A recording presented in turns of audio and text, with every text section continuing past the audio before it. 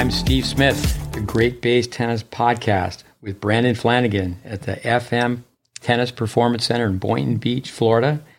Today we're going to interview Manny Diaz. He's a Bulldog. He was a player, assistant coach, been there forever. He's won this and that. We'll talk to him about his success at the University of Georgia. That'll be fun. But we also want to, most importantly, reinforce the Welby Van Horn balance method. And Manny's from Puerto Rico, and he was taught by Welby. So let's give Manny a call. Dialing for Manny. Got it? Here we go. Ring number one. Hello. Manny.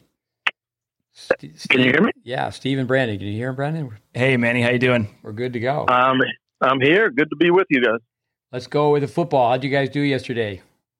Oh, we're looking good. I think we won 47-17 or something like that. Go Dogs, number one in the country, right? Yeah, right now That's we're great. playing well. That's great. Yeah. Talking about systems of instruction with your head coach, he came through the Alabama program, correct? Head coach. Now, who's this now? The head football coach at Georgia. Oh, yeah, Kirby. He was with Saban. I believe he was with Saban at LSU, then in Miami with the Dolphins, and then with Alabama. Yeah, so it's great. You guys are undefeated? Yes. Oh, wow. All right, go Bulldogs. Why don't you tell us, our listeners, how long you've been a Bulldog? I know you look much younger than me, but you've been a Bulldog a long time. Those guys with good hair, you know. Well, this is my 40th year as a coach. So I came back in '82. You know, I played here at Georgia from fall of '71 through spring of '75, and then I hurt my shoulder as a senior at the tail end of my senior year. So I had to spend an extra year here rehabbing. I couldn't play for about a year, but you know, I wanted to play badly, and that was my dream. And you know, after that year, it took me about 8 months to kind of get back to playing tournaments. That's how long a rehab process I had. Basically, they told me that I needed surgery, but if I had surgery back then, they opened you up, they sliced you up. There was no arthroscopic, and if they opened your shoulder up, you were done. You had to retire. So the other option they gave me was to take a year off and then begin sort of a playing rehab. You know, you begin to hit, but you know, it's slow recovery. So I went out there and gave it my all and got to about 275, I think, or somewhere in there, and had some good wins, but I could never stay healthy enough. My shoulder was never the same. So I came back. Go ahead. Sorry. Yeah. I came back in '82 as an assistant to Coach McGill. So you've seen, I'm sure, a huge progression in the sports medicine program at the school, as well as many other factors, I'm sure. Yeah. Absolutely. Well, Manny, 71, 75. So when you were a freshman, could you play on the team? Because at one point, freshmen couldn't play. Yes, no, we could play. I think that the freshmen began to be eligible, I think, about 2 or 3 years before I came. So I think it was somewhere about 68 or 69, maybe, if I may be wrong. It was just a little bit before my time. So you're 69 years old, 68, 69? I know we're not supposed to ask that I'm question. 68, yeah. I'm 68. So the 1952 birth year arguably is the best group of American men players ever. Yeah, that's Jimmy Connors, right? That's Connors and Tanner and Godfrey. Dibbs might have been a year older, Solomon. And then there's a tier below those guys, too, who are really good. Right. Well, unfortunately, I'm at 53. But when you were growing up in Puerto Rico, you were allowed to play all the USDA juniors, right? Oh, yeah. Yeah, we came every summer. We started in Davidson, North Carolina. Harry Fogelman ran the Southern Open. We came to Atlanta. We went to Nashville. I think at one point, Nashville had a big tournament. We went to the TVI in Chattanooga, Tennessee. We went then to Louisville for the National Clay Courts, and Springfield, Ohio, I believe it was, for the Westerns, and then to Kalamazoo. So we were over here for like 8 weeks. Oh, wow. Every summer. Got a chance to play Kalamazoo all 4 years. A great experience, and still have friends from that era. Any particular matches stick out from junior tennis? Gosh, I was a late starter, so basically I wasn't a great junior. I was just a good athlete trying to improve in tennis. It wasn't really until my last year of juniors that I became number 2 in Puerto Rico to Freddie De Jesus, who's number 1 junior player in the U.S. It wasn't until after my freshman year in college that I began beating Freddie and some of these other juniors that were, phenoms and great junior players. So I was just cutting my teeth in the juniors, taking a lot of beatings and learning from them. How many years were you the assistant under Dan McGill? How many years since? I was the assistant for 6 years. After my second year, I became the associate head coach as just a glorified. Really, he was just trying to keep me at Georgia, and it didn't take much. Having played at the University of Georgia, it was, by far and away where I wanted to be. But I was a total of 6 years his assistant. Dan McGill, what a character! What so charismatic! What he did for tennis. I was fortunate to be at your place. I know I was sitting around talking to you. I came a day early to watch a match and talking to you, but then he took me through the Hall of Fame.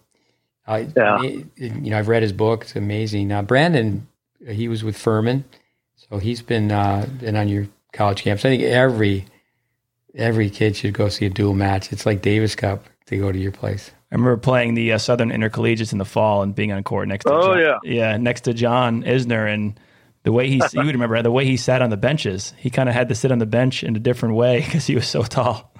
He always crossed his leg the same way at the bench. Yeah. He still does. If you really watch him on changeovers, he always will sit down and immediately cross his legs. Yeah, but it's an incredible facility, and we had a lot of fun there. And it was great at Furman to play you guys really every year in the spring. Also, I wasn't an everyday player and didn't get a chance to play a lot of matches in the spring. A late starter myself, but it was great to have that opportunity.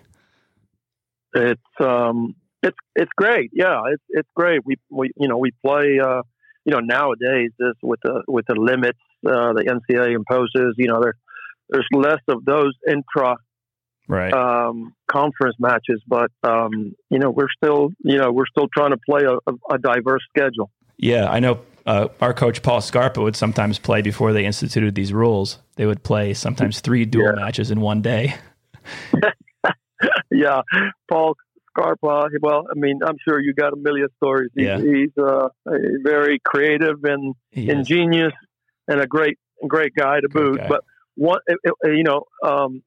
was, and Coach McGill was a little absent-minded. Those guys were doing so much back then. They were wearing so many hats. Well, one day after Coach McGill had retired and I'm the head coach, we continued to play him. And we're beginning practice, and all of a sudden, Paul Scarpa and his Furman team show up, and they come in through the gate, and they start going to the bottom courts as they always did to warm up. And I see them, and I go like, "What in the world's going on?" So I go over there and say hi to Paul. "How you doing?" And he said, "We got a match today, right?" And I go like, "No, we don't." So, well, do you mind if we practice? Wow. And I said, absolutely not. Yeah. So, we didn't have a match that time on our schedule, but that's so funny. It's funny. Yeah. If I had a vote, I would have the I would vote to have the NCAAs at your place every year. I know that, people argue that, you have a home court advantage or the northern teams have to maybe fight a little humidity, but it's just a great, great atmosphere. It is. And it's phenomenal. And to be honest with you, I mean, most coaches come to me and say the same thing. But, all we can do is, say that we're here whenever the NCAA committee, wants us to do it. We're ready and willing and able. And we continue to make improvements to our facility. Last year we inaugurated our new grandstand. It's got chairback seats all in the lower bowl of the grandstand. And we've got, along with the Hall of Fame seating and the mid-court seats and the seats by court one and our clubhouse, we've got a lot of, premium seating. And so, it continues to improve. And we are breaking ground in our new 6-court indoor facility at the end of April when we get done with our regular season this coming spring. So, wow. We've fundraised $20 million and it's going to be a great one. That's incredible. Can we just rewind a little bit to your playing career and maybe talk a little bit about your playing style? How would you characterize the way you played and go into that a little bit? Well, I would say that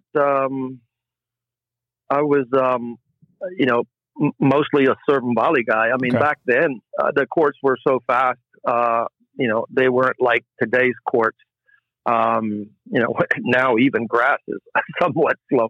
Right. Back then it was a very fast cement asphalt court, and there wasn't. I grew up playing with wooden rackets. I switched to an aluminum racket my senior year, and went on, to continue to play with composites and graphites. But as I was growing up, it was a wooden racket. So I had a very strong serve and athletic. I moved very well for a big guy. So my serve was probably one of my best shots, and and my athleticism around the net was also a very strong suit. So I was mostly a serve and volley guy.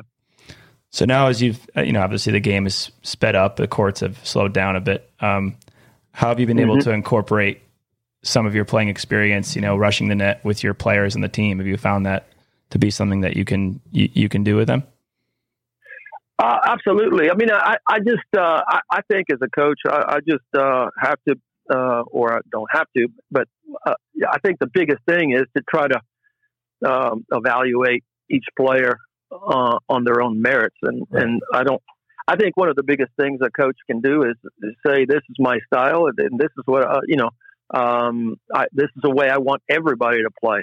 I think you gotta evaluate everyone's, strengths and weaknesses, try to fortify or strengthen their weaknesses, and try to get kids to be complete players. That's what I'm interested in, because, you got to play some guys one way if you want to win, and you got to play some other guys completely different. So, that doesn't mean, that doesn't mean you completely change your game. I mean, you have to have a good, belief in what you do well. But, it's, with a slower court, you got to be a little bit more, of a tactician, maybe. Sure. I believe that, court positioning is very important. Some of these kids, as they come up as juniors, they're just moving side to side and playing 6 or 10 feet behind the baseline. And, if they want to be good, complete players, they need to step up and sometimes play a little closer to the baseline. They have to transition. And it's always good occasionally to be able to mix in a serve and volley here and there. And if not more than just occasionally, you want to have complete players on your squad, and you make them, you make them drill on things that they are somewhat uncomfortable at times if you want to help them. I think you could expound upon that with two Bulldogs, Pernfors and Isner. There's definitely two players with two different styles. Why don't you say a few things about those two guys? Well, they're the biggest thing with both of those guys, they're the two best competitors I've ever been around. They're both kids that love to compete, and the more difficult or challenging or nervous the situation, the hairier the moment, that's when they played their best. They just completely embraced those moments, both of those guys. But one of them was 5'7.5", and the other one was 6'10", 6'11". And one of them's strong suit was his serve, and the other one just put this serve in play and ran all over the place. Pernfors, I was at Tyler Junior College for a decade, and Renato Figueiredo from Brazil, he lost Pernfors in the junior college nationals. Correct me if I'm wrong, but he won the NJCAA twice and he won the NCAA twice, correct? Yeah. Won all four. He went 40-0 at the NCAA championships. Wow. Then he was in the finals of the French, right? 2 years, year and a half, 2 years later, yes. 87, I believe it was. When I first started, learning how to play tennis and studying tennis, I watched a young George Bezekny. Those two guys played in the finals, right? Yes, and they were roommates. So we had, two of our players, our number 1 and 2 players, meet each other in the finals. That was an easy match to coach. We just sat in the stands and cheered for both of them. I remember watching George. I watched him in the 12s in Florida because I lived in the Boca Raton area. He was from Fort Lauderdale, and then I saw him in the NCAA finals. Then when I went back to Boca and I was running an academy that he trained at, Robbie Seguzo, Carling Bassett, and I'll never forget. But when I hadn't seen him play since he was 12, and then all of a sudden it was a televised match, the NCAA final, Pernfors Bezekny, and it's like, you could just see, he just really stood out. See that he still played so much the same that he played when he was 12, and he was just so solid from the baseline. Oh, he still loves to play. I mean, he comes to Athens to visit, I would say a dozen times a year. He loves Athens, and every time he comes, he's always wanting to hit balls with somebody. And he can still, he was such a physical player. George was, he was a backboard back there. He was a strong baseliner. His forehand was phenomenal. And he just wore people down with his physicality, and he still gets out there and he can hit with a 20-something-year-old, and they don't miss anything. I used to hang out with Warren Woodcock at the Boca Hotel. He used I don't know how he did it. He was the head pro at Forest Hills and the head pro at the Boca Hotel, and he had 2 7-month contracts, so he worked 14 months a year. But he coached Peter Fleming, and I remember telling Peter, I said, I'm taking, because I was hitting with Peter and I was just not good enough really, but I said, I got an idea, because I took lessons from Ed Foster and his son Tommy. I said, why don't you just practice with Tommy and just hit to his forehand? Yeah. and they said, just make him stand in one place and just hit to his forehand, and that's what they did. Yeah, Tom had one of the best forehands I've ever seen. Very natural forehand. Yeah, like a Jimmy Arias, just circle, clean top.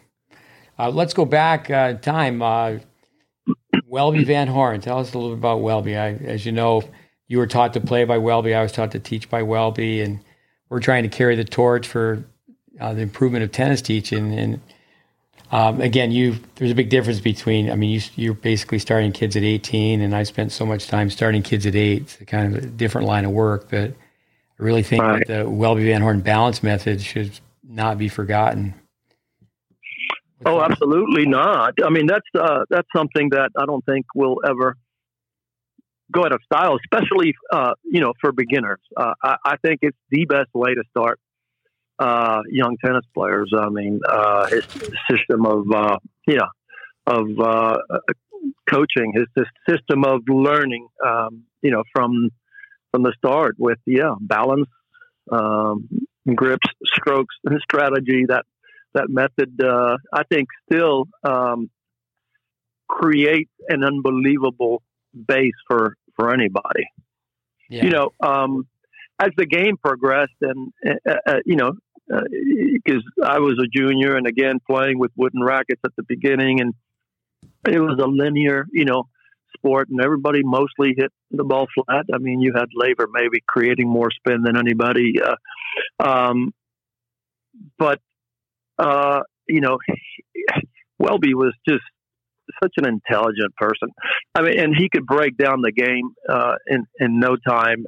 He wasn't the most patient person with you, but he somehow, with his lack of patience, and I mean that not in a bad way, he would find ways to irk you, to really challenge you, to I was always trying to hit the ball too hard, and he would just throw his racket down. Or if I didn't get a concept, sometimes I left the court completely frustrated, and sometimes, almost in tears. But he somehow got me to come back so focused on overcoming what he had criticized. That was his gift, other than his system, which he could, teach so well. And all of his pupils, you can see them hitting 5 courts away, and you go like, that's a Welby Van Horn pupil, as you know. Just, classic strokes, the balance, the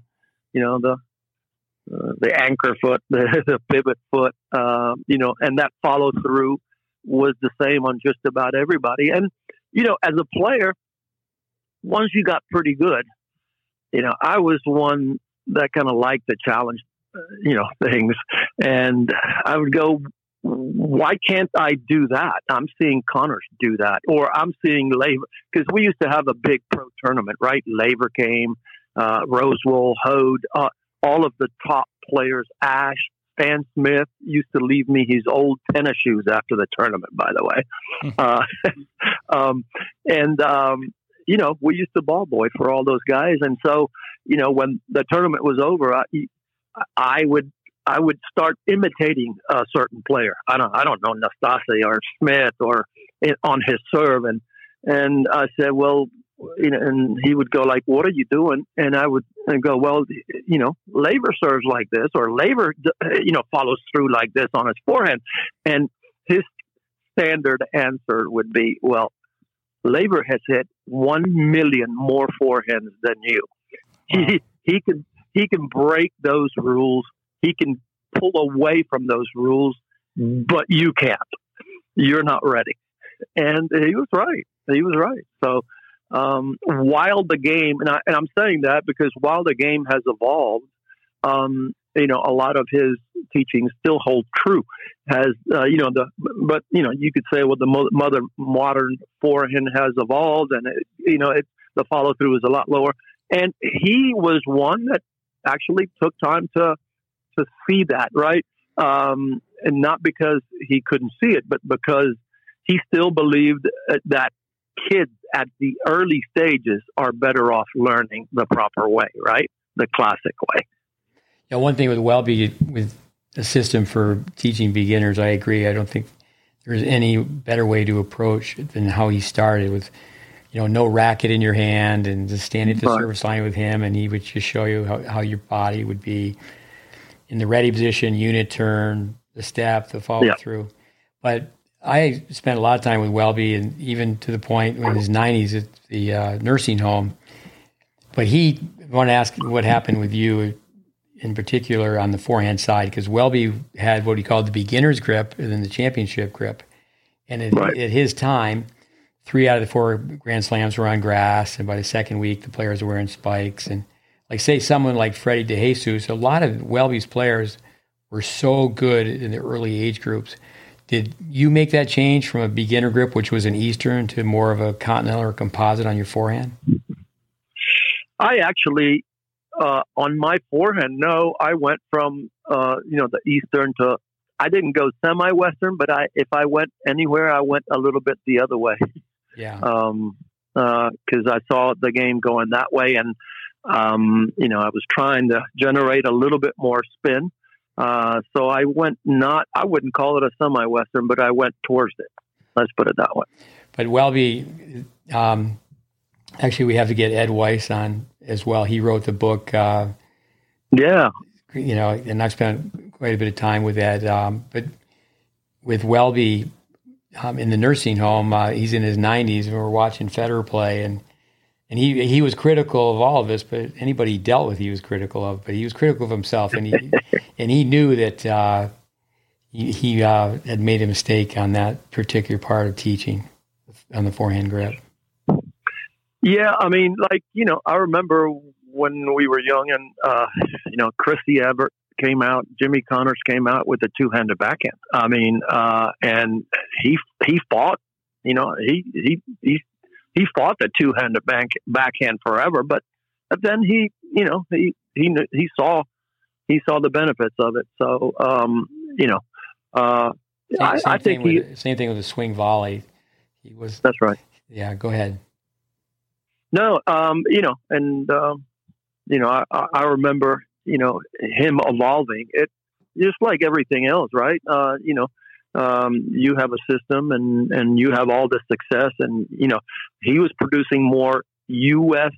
junior national champion tennis players than anybody in the United States in a little 4-court complex in San Juan, Puerto Rico. So he had reasons to continue to believe in his system. And, I would say that Welby was a purist, right? And so, maybe slow to evolve in some ways, but I still believe that his system holds true. Has, some things changed? Yeah. Can you improvise a little bit more on certain facets of the game? Absolutely. And I think he did in his latter stages. Now, Manny, obviously you're kind of carrying the torch for these players who come to you as freshmen from their coaches who coach them in the juniors. Thinking about how I never had the privilege to meet Welby, but obviously I've learned all of his concepts and techniques through Steve. Would you find that you've mentioned how critical, how disciplined he was? Would you find that compares to today's junior coaches? Was he more strict, do you think, than most of today's coaches, or less strict? How would you? I'm going to leave that answer up to you, but how would you characterize his discipline? Yeah. I don't. Let me think. If there's one criticism, and I don't mean the very best junior coaches nowadays. I just think too many coaches, let's put it this way, too many junior coaches are way too tolerant of kids, and too I would say too easy on the kids in a way, because they're afraid of losing lessons. They're afraid of losing kids from to another tennis program. I do believe that nowadays, kids, they go home, and to be honest with you, they may complain just like they complain if they're baseball. I'm not getting to play enough. I'm not getting enough, at bats, or. They come home and if a kid says their coach was tough on them, I think the parents are a lot more liable in today's world to find somebody that's a little nicer to Billy. Right. Instead of going like, well, there's a reason, we're, discipline and practice and coaching is not about, somebody just being, nice to you all the time. Right. It's about teaching you certain concepts and getting you to work on things and without without struggles, you can never be a great player, right? In anything, or in any endeavor. And so I think that I also think that things are a little bit, have changed when it comes to parenting. So kids are more liable to be jumping from one program to another, or to 5 or 10 in their junior days.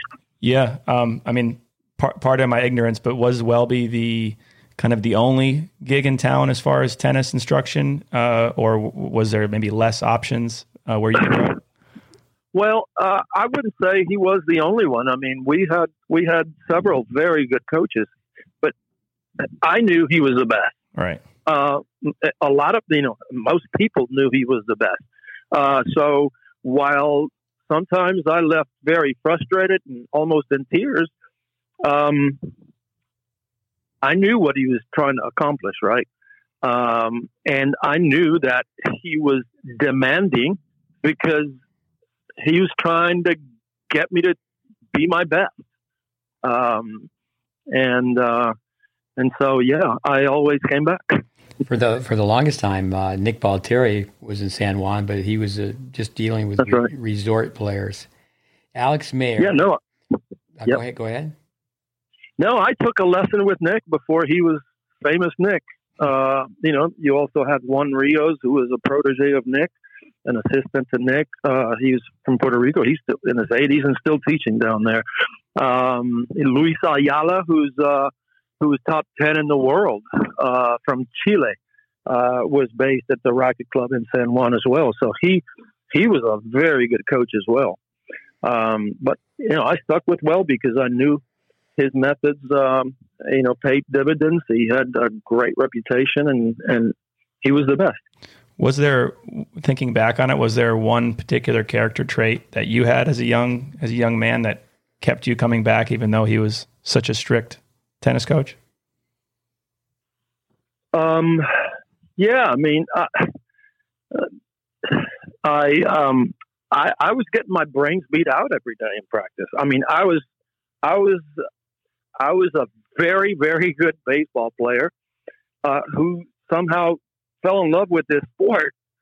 And my first match, I lost to Juan Braschi, who's number 2 in the U.S.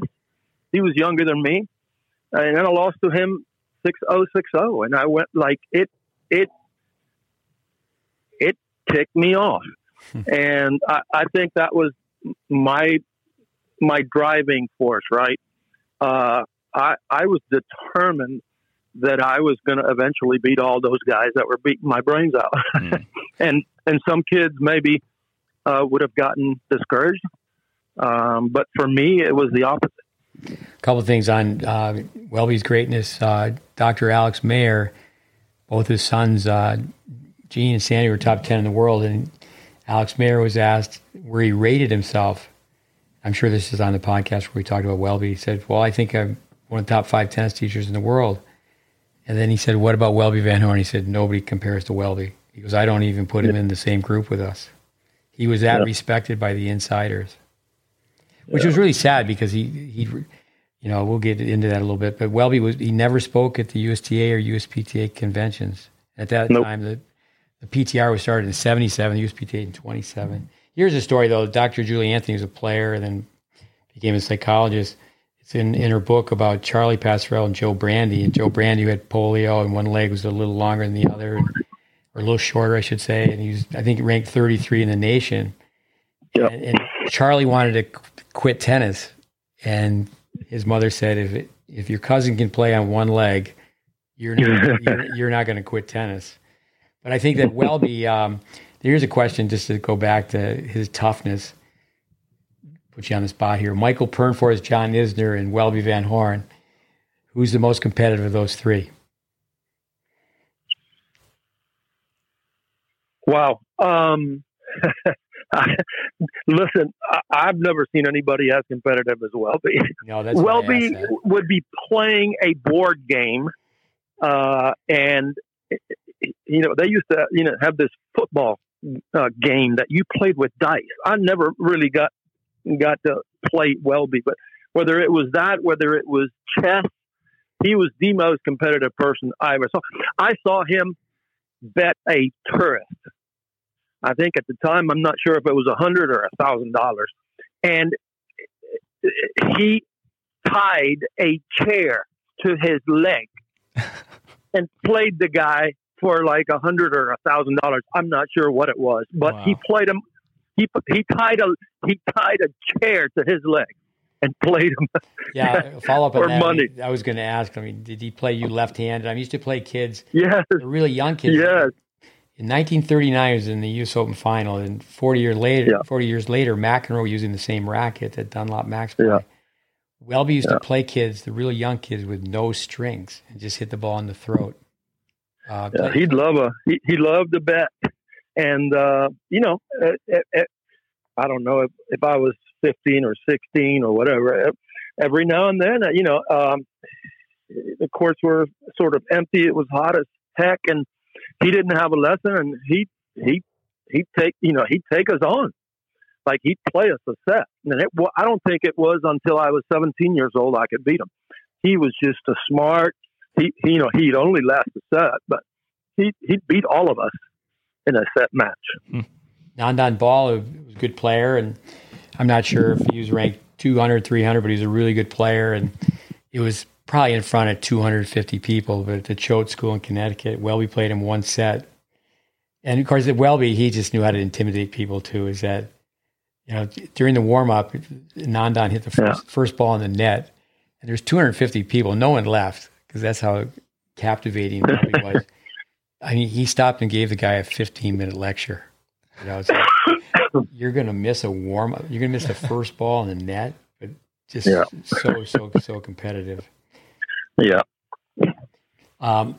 Dan Goldie, I had a chance to talk to him just this week, and he won the NCAAs in '86, and then he played 3 years. He got to be 27 in the world, got the quarters of Wimbledon, beat Connors. So he went back to see his old coach, Jack Shore, who's in his late 70s, still teaching. And Dan said to him, because he just taught him balance and said, hey, people are trying to swing too fast and do too much, and you got to have balance and be relaxed. And so he asked Jack Shore, he said, where did you learn this? And he said, well, I was on a vacation, and I started watching this old guy teach tennis, and I just said, the heck with my vacation. I'm just going to watch this guy teach tennis the rest of the week. And if you remember Dan Goldie, obviously he hit the ball really well. Oh, yeah. I saw him play here at the NCAA. And he was a great player. Welby had a way. But, I don't know what else to say. He was a special guy. I think that to paint the picture, 4 courts, my understanding, obviously I wasn't there, but you had to hit the backboard for 30 minutes before your lesson, and then after your lesson, I don't think you could do this today, you'd shadow swing in front of his pro shop window, and if you weren't doing what he wanted, like just over and over again for 30 minutes, shadow swing a low backhand volley, he'd bang balls at you.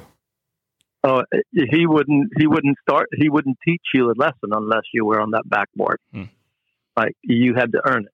And if you weren't getting his concept, you didn't hit a ball. I mean, he'd actually have you in front of those big windows, doing it correctly, right? And he was thorough. Go ahead. I was going to say, Frank DeFord wrote that article in Sports Illustrated. But his system was so simple, is the older kids could teach the younger kids, correct? I agree. And once you knew that system, I mean, everybody that came up with me, I mean, I guarantee you, they could teach it. They could, in front of a window, they could do what we did 40, 50 years ago, to a T. It's pretty remarkable. How he got into the tennis camp business is Phil and Betsy Eisenberg were there, staying there on vacation, and something came up where Welby said, okay, I got to be 20 minutes for this lesson, but this, he had some young 12-year-old said, this guy will help you out. Philip Eisenberg tells the story. He's looking around for what guy? And he goes, no, this guy, this 12-year-old kid. And then from that, Philip had a business mind and said, okay, well, we need to have you run a tennis camp. And that's how he got in the tennis camp business. Before that, it was pretty just private lessons, correct? That's correct. He never taught clinics. Never taught two people at once. Maybe tourists and his wife or whatever, but he never ran clinics to make more money. He didn't care anything about that. Not that he didn't care about money. He didn't try to package, and profit 4 times as much or he didn't care about the numbers as much. I was trained to teach tennis by Dennis Vandermeer, and I asked Dennis who else he would recommend to study under, and he mentioned Welby, and he said he's the best junior coach in the world, but he's the worst resort coach in the world because you may take 3 lessons where you don't hit 1 ball. But Dennis's first wife, Linda, she was taught to play by Welby. Oh, really? Yeah. With how many lessons a week did you have?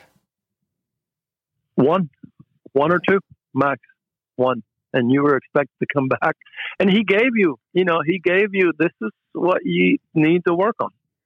But we were there every day, and he would be, he would be teaching on court 2 next to the, backboard.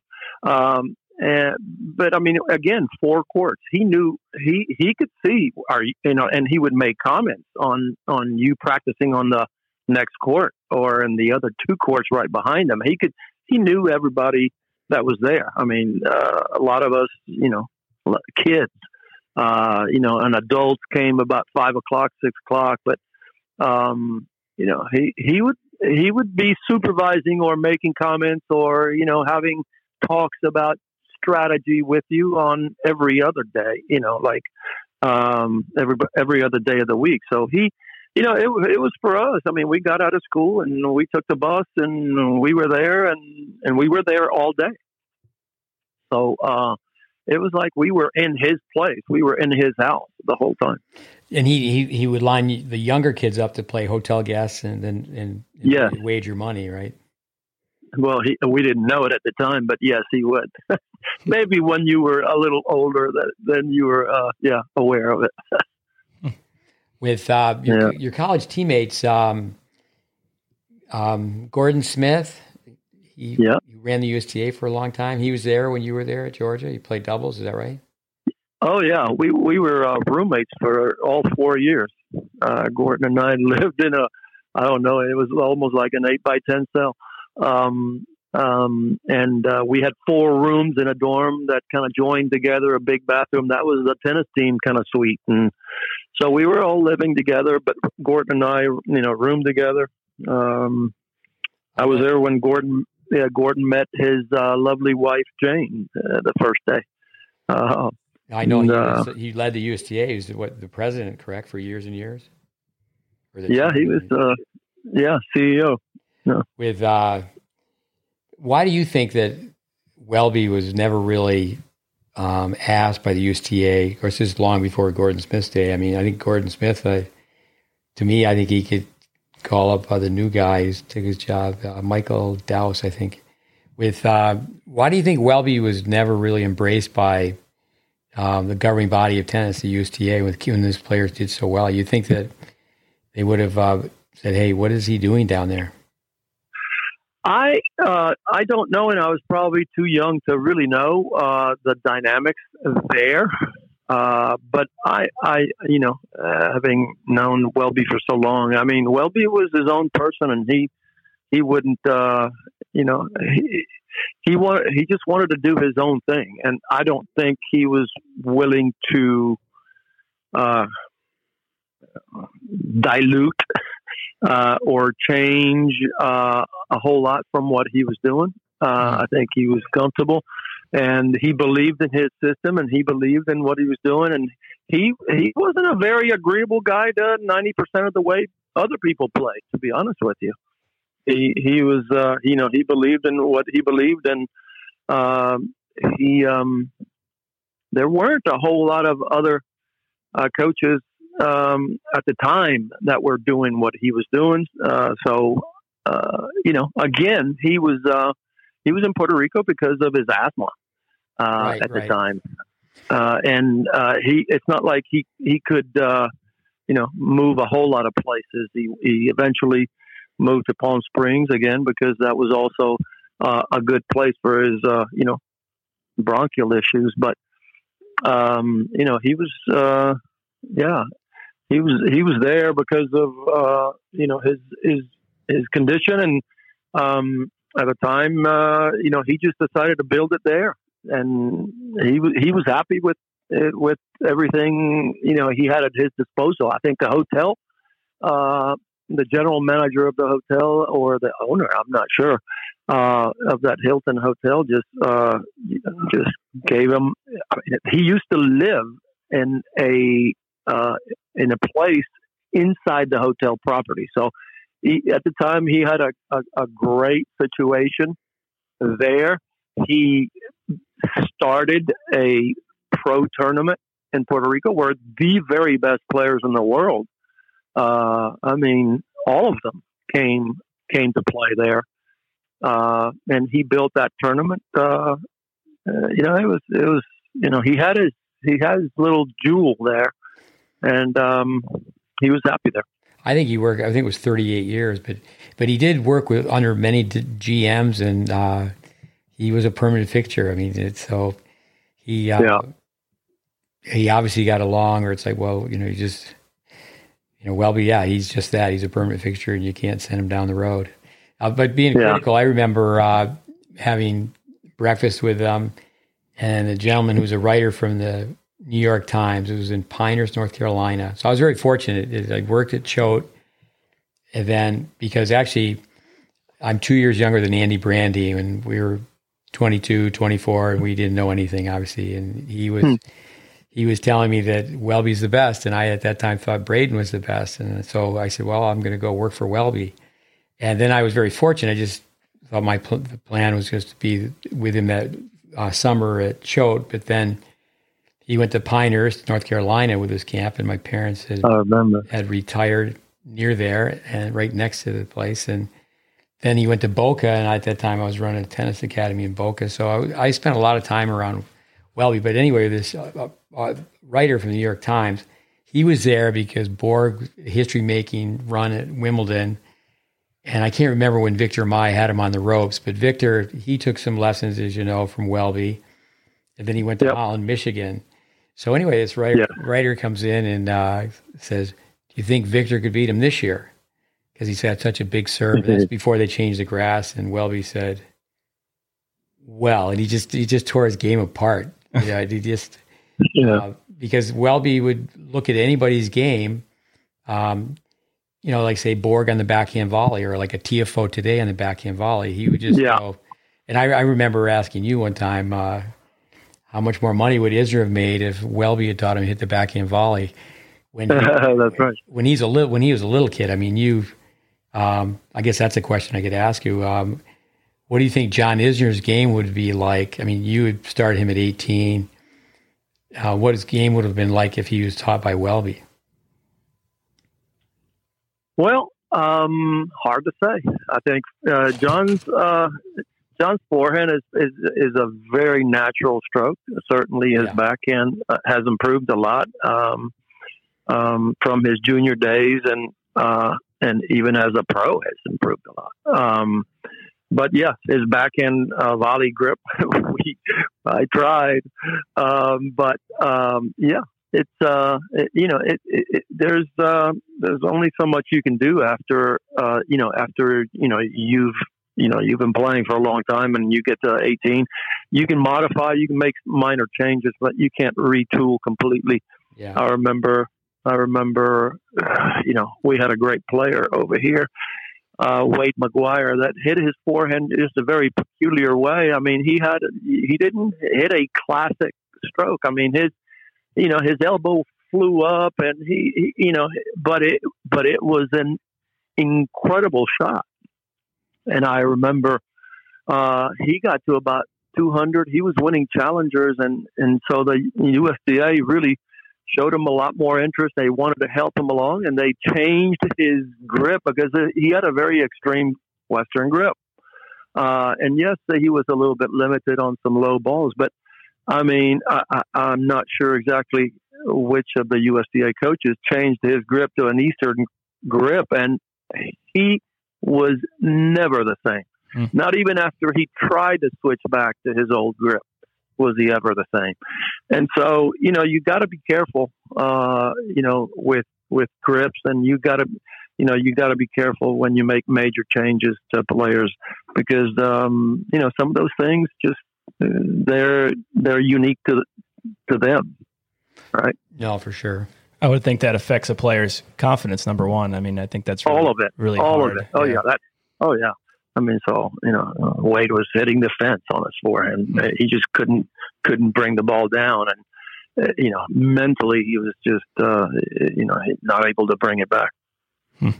No, my son Connor spent a lot of time practicing with John Isner. He's continued to get better. How old is he? 37, 38 now? I believe he's about 37. Yeah, and still playing. Yeah, I mean. No, I just think that in Welby's era that he would have had a one-handed backhand. He would have taken second serves and come in off that one-handed backhand. He would have just been all over the net. Yeah. Well, I mean, when he got to Georgia, he never came in. Like he was a baseline player. But the thing about John and all the great players, Michael Pernfors and all the great players, they're honestly, they're more coachable than anybody else. They don't tie their results to their their self-worth.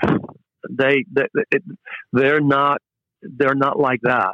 So when I asked John, you're a big guy. You need to hit big, and you need to come forward. You need to transition, and I want you serving, volleying all fall, first and second serves. He didn't even go like, what? Like he didn't go, but that's going to be disastrous. He just did it, and he understood the big plan or the long term, goal. And so, whether it was him or Matthias Boker or Michael Pernfors, they have a bigger vision, and they understand, and they don't get caught up in, what if this goes wrong, type of thing. As much as John hates to lose more than he enjoys winning. He hates to lose.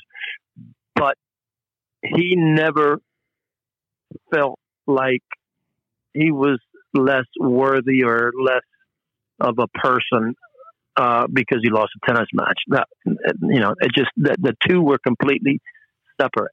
Oh, that's great, and that's a great quality. That's the quality of a champion. Doesn't he have two older brothers too? Oh yeah, that must have helped a little bit. Oh yeah, it's always good to have those brothers beating you up a little bit. They have great stories about, It just always comes down to character, doesn't it? I think it's kind of what we were talking about earlier with your background with Welby and the really disciplined coaching. Absolutely, and that's why, honestly, when I recruit, that's number one. That's what I look for. How does a kid handle adversity? How does a kid act when he's been, cheated or a call goes, the umpire just got it wrong, or character reveals itself, and that's that's so important, because especially in college tennis, you're one of 10. or whatever it is, 10 or 12 or 8 or 15, whatever it is. And, you want kids that are able to push each other, to hold each other accountable, and to, they got to play in the sandbox, with others. So it's very important to recruit character, not only in tennis, but in everything else. Right. Any one thing you could confirm, I don't know if this is true or not, but I under the impression that Pernfors was dropped. The Swedes were helping him out, like all the federations will help out some kids, but his parents initially had to pay for him to come over to junior college. Is that true? Oh, I don't know if they paid for him to go to junior college. I think he had a scholarship at junior college, but that's why he went to junior college. He wasn't that good as a junior. Okay. He wasn't in the elite group in Sweden then. So he had to earn it. He had to prove himself. And, he's another one that, just pressure never fazed him, it seemed like. I know that he was up 2-0 on Connors on that Wimbledon match. But, I mean, he was at his best under pressure. But he had to earn everything. He had to work hard, and he was past. Actually, that match, I believe he was up 2-0 4-1, but some guy in the stands said to Connors, "Give it up, old man," and then that just woke up the giant. And Connors, he just kept pointing to one guy in the stands, and he found a way to come back. But that was epic, Connors, though. Yeah. Just to veer off into tactics a little bit, one thing that Coach Scarpa used to say, because obviously he had experience during the time that Pernfors was playing for you, was the delayed approach shot that he would use, and he would make us practice that. He would just call it the Pernfors. And I think just throw up a high topspin, deep ball, and then kind of wait, and then ghost in and play an approach volley. And he would have us practice that, and that's one thing Coach Scarpa would do, is look for different things we could practice. But I think it's a tactic that some guys could still use today. I don't see it that often, though. Yeah, I agree. And and Pernfors was very aware of what his strengths and weaknesses were. Right, he had a heavyweight forehand, but his backhand, he couldn't generate that much spin, so he had to keep it up or had to keep it down. He had a great slice as well, but one of his best shots was his backhand topspin lob.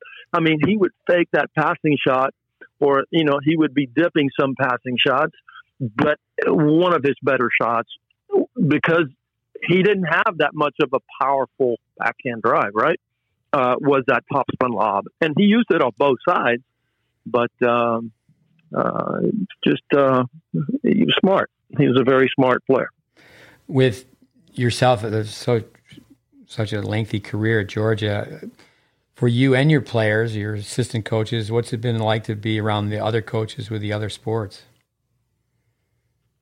Oh, it's always great. I mean, we learn from each other. We meet a lot. We talk a lot. We just have had just phenomenal folks around us all throughout. And that's always, I always look to learn. I mean, when I was a young assistant and heck, as a head coach even, when we had the NCAAs here, I would go see Glenn Bassett run his practice with his team. I would, I would want to watch Dick Leach and Dick Gould, and I just saw the great coaches, and I knew they were great for a reason. So it was my job. I've always said the day I stop learning from others is the day I need to retire. It's important to always be learning. It's often said that the SEC is the toughest conference right now. Why do you think that is? Yeah, I don't know that there is a reason other than, competition breeds excellence. And I think, for many years, obviously, we've had a very good team and a very good program. And I think that other other programs, and they want to compete, they want to be competitive, and they have improved their facilities. They have hired great coaches, and we've got a great group of coaches, very high standards, and in great facilities. And nobody plays for second place. Everybody wants to be the best. So it's very competitive, and I think we make each other better. Let me ask one more question. Maybe Brandon has another one as well. But with wrapping it up, we have a lot of parents that listen to our podcast, and that they'll drive to tournaments or practice and listen, have their children listen. It's so difficult to become a college tennis player. The number, a little less than 3%. What advice would you have for a kid? He's 8, 10, 12 years old to try to make it to just to play college tennis. I think even Division III is, it's pretty high level, but to make it to be a college tennis player, what would your advice be?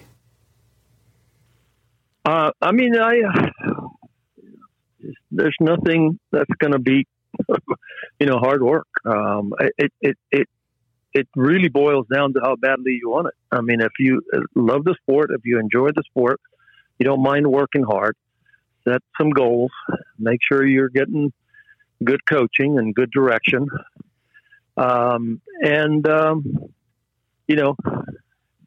Take your lickings. If you're wanting it to be easy, you're in the wrong sport. Tennis being an individual sport is I get it, where football and basketball in some ways is more attractive because you're with your peers, you're with your friends, you suffer together. In tennis, it's a little bit more, you suffer kind of by yourself. So it takes a special person. But tennis is such a rewarding sport. It's a life, it's a sport of a lifetime. I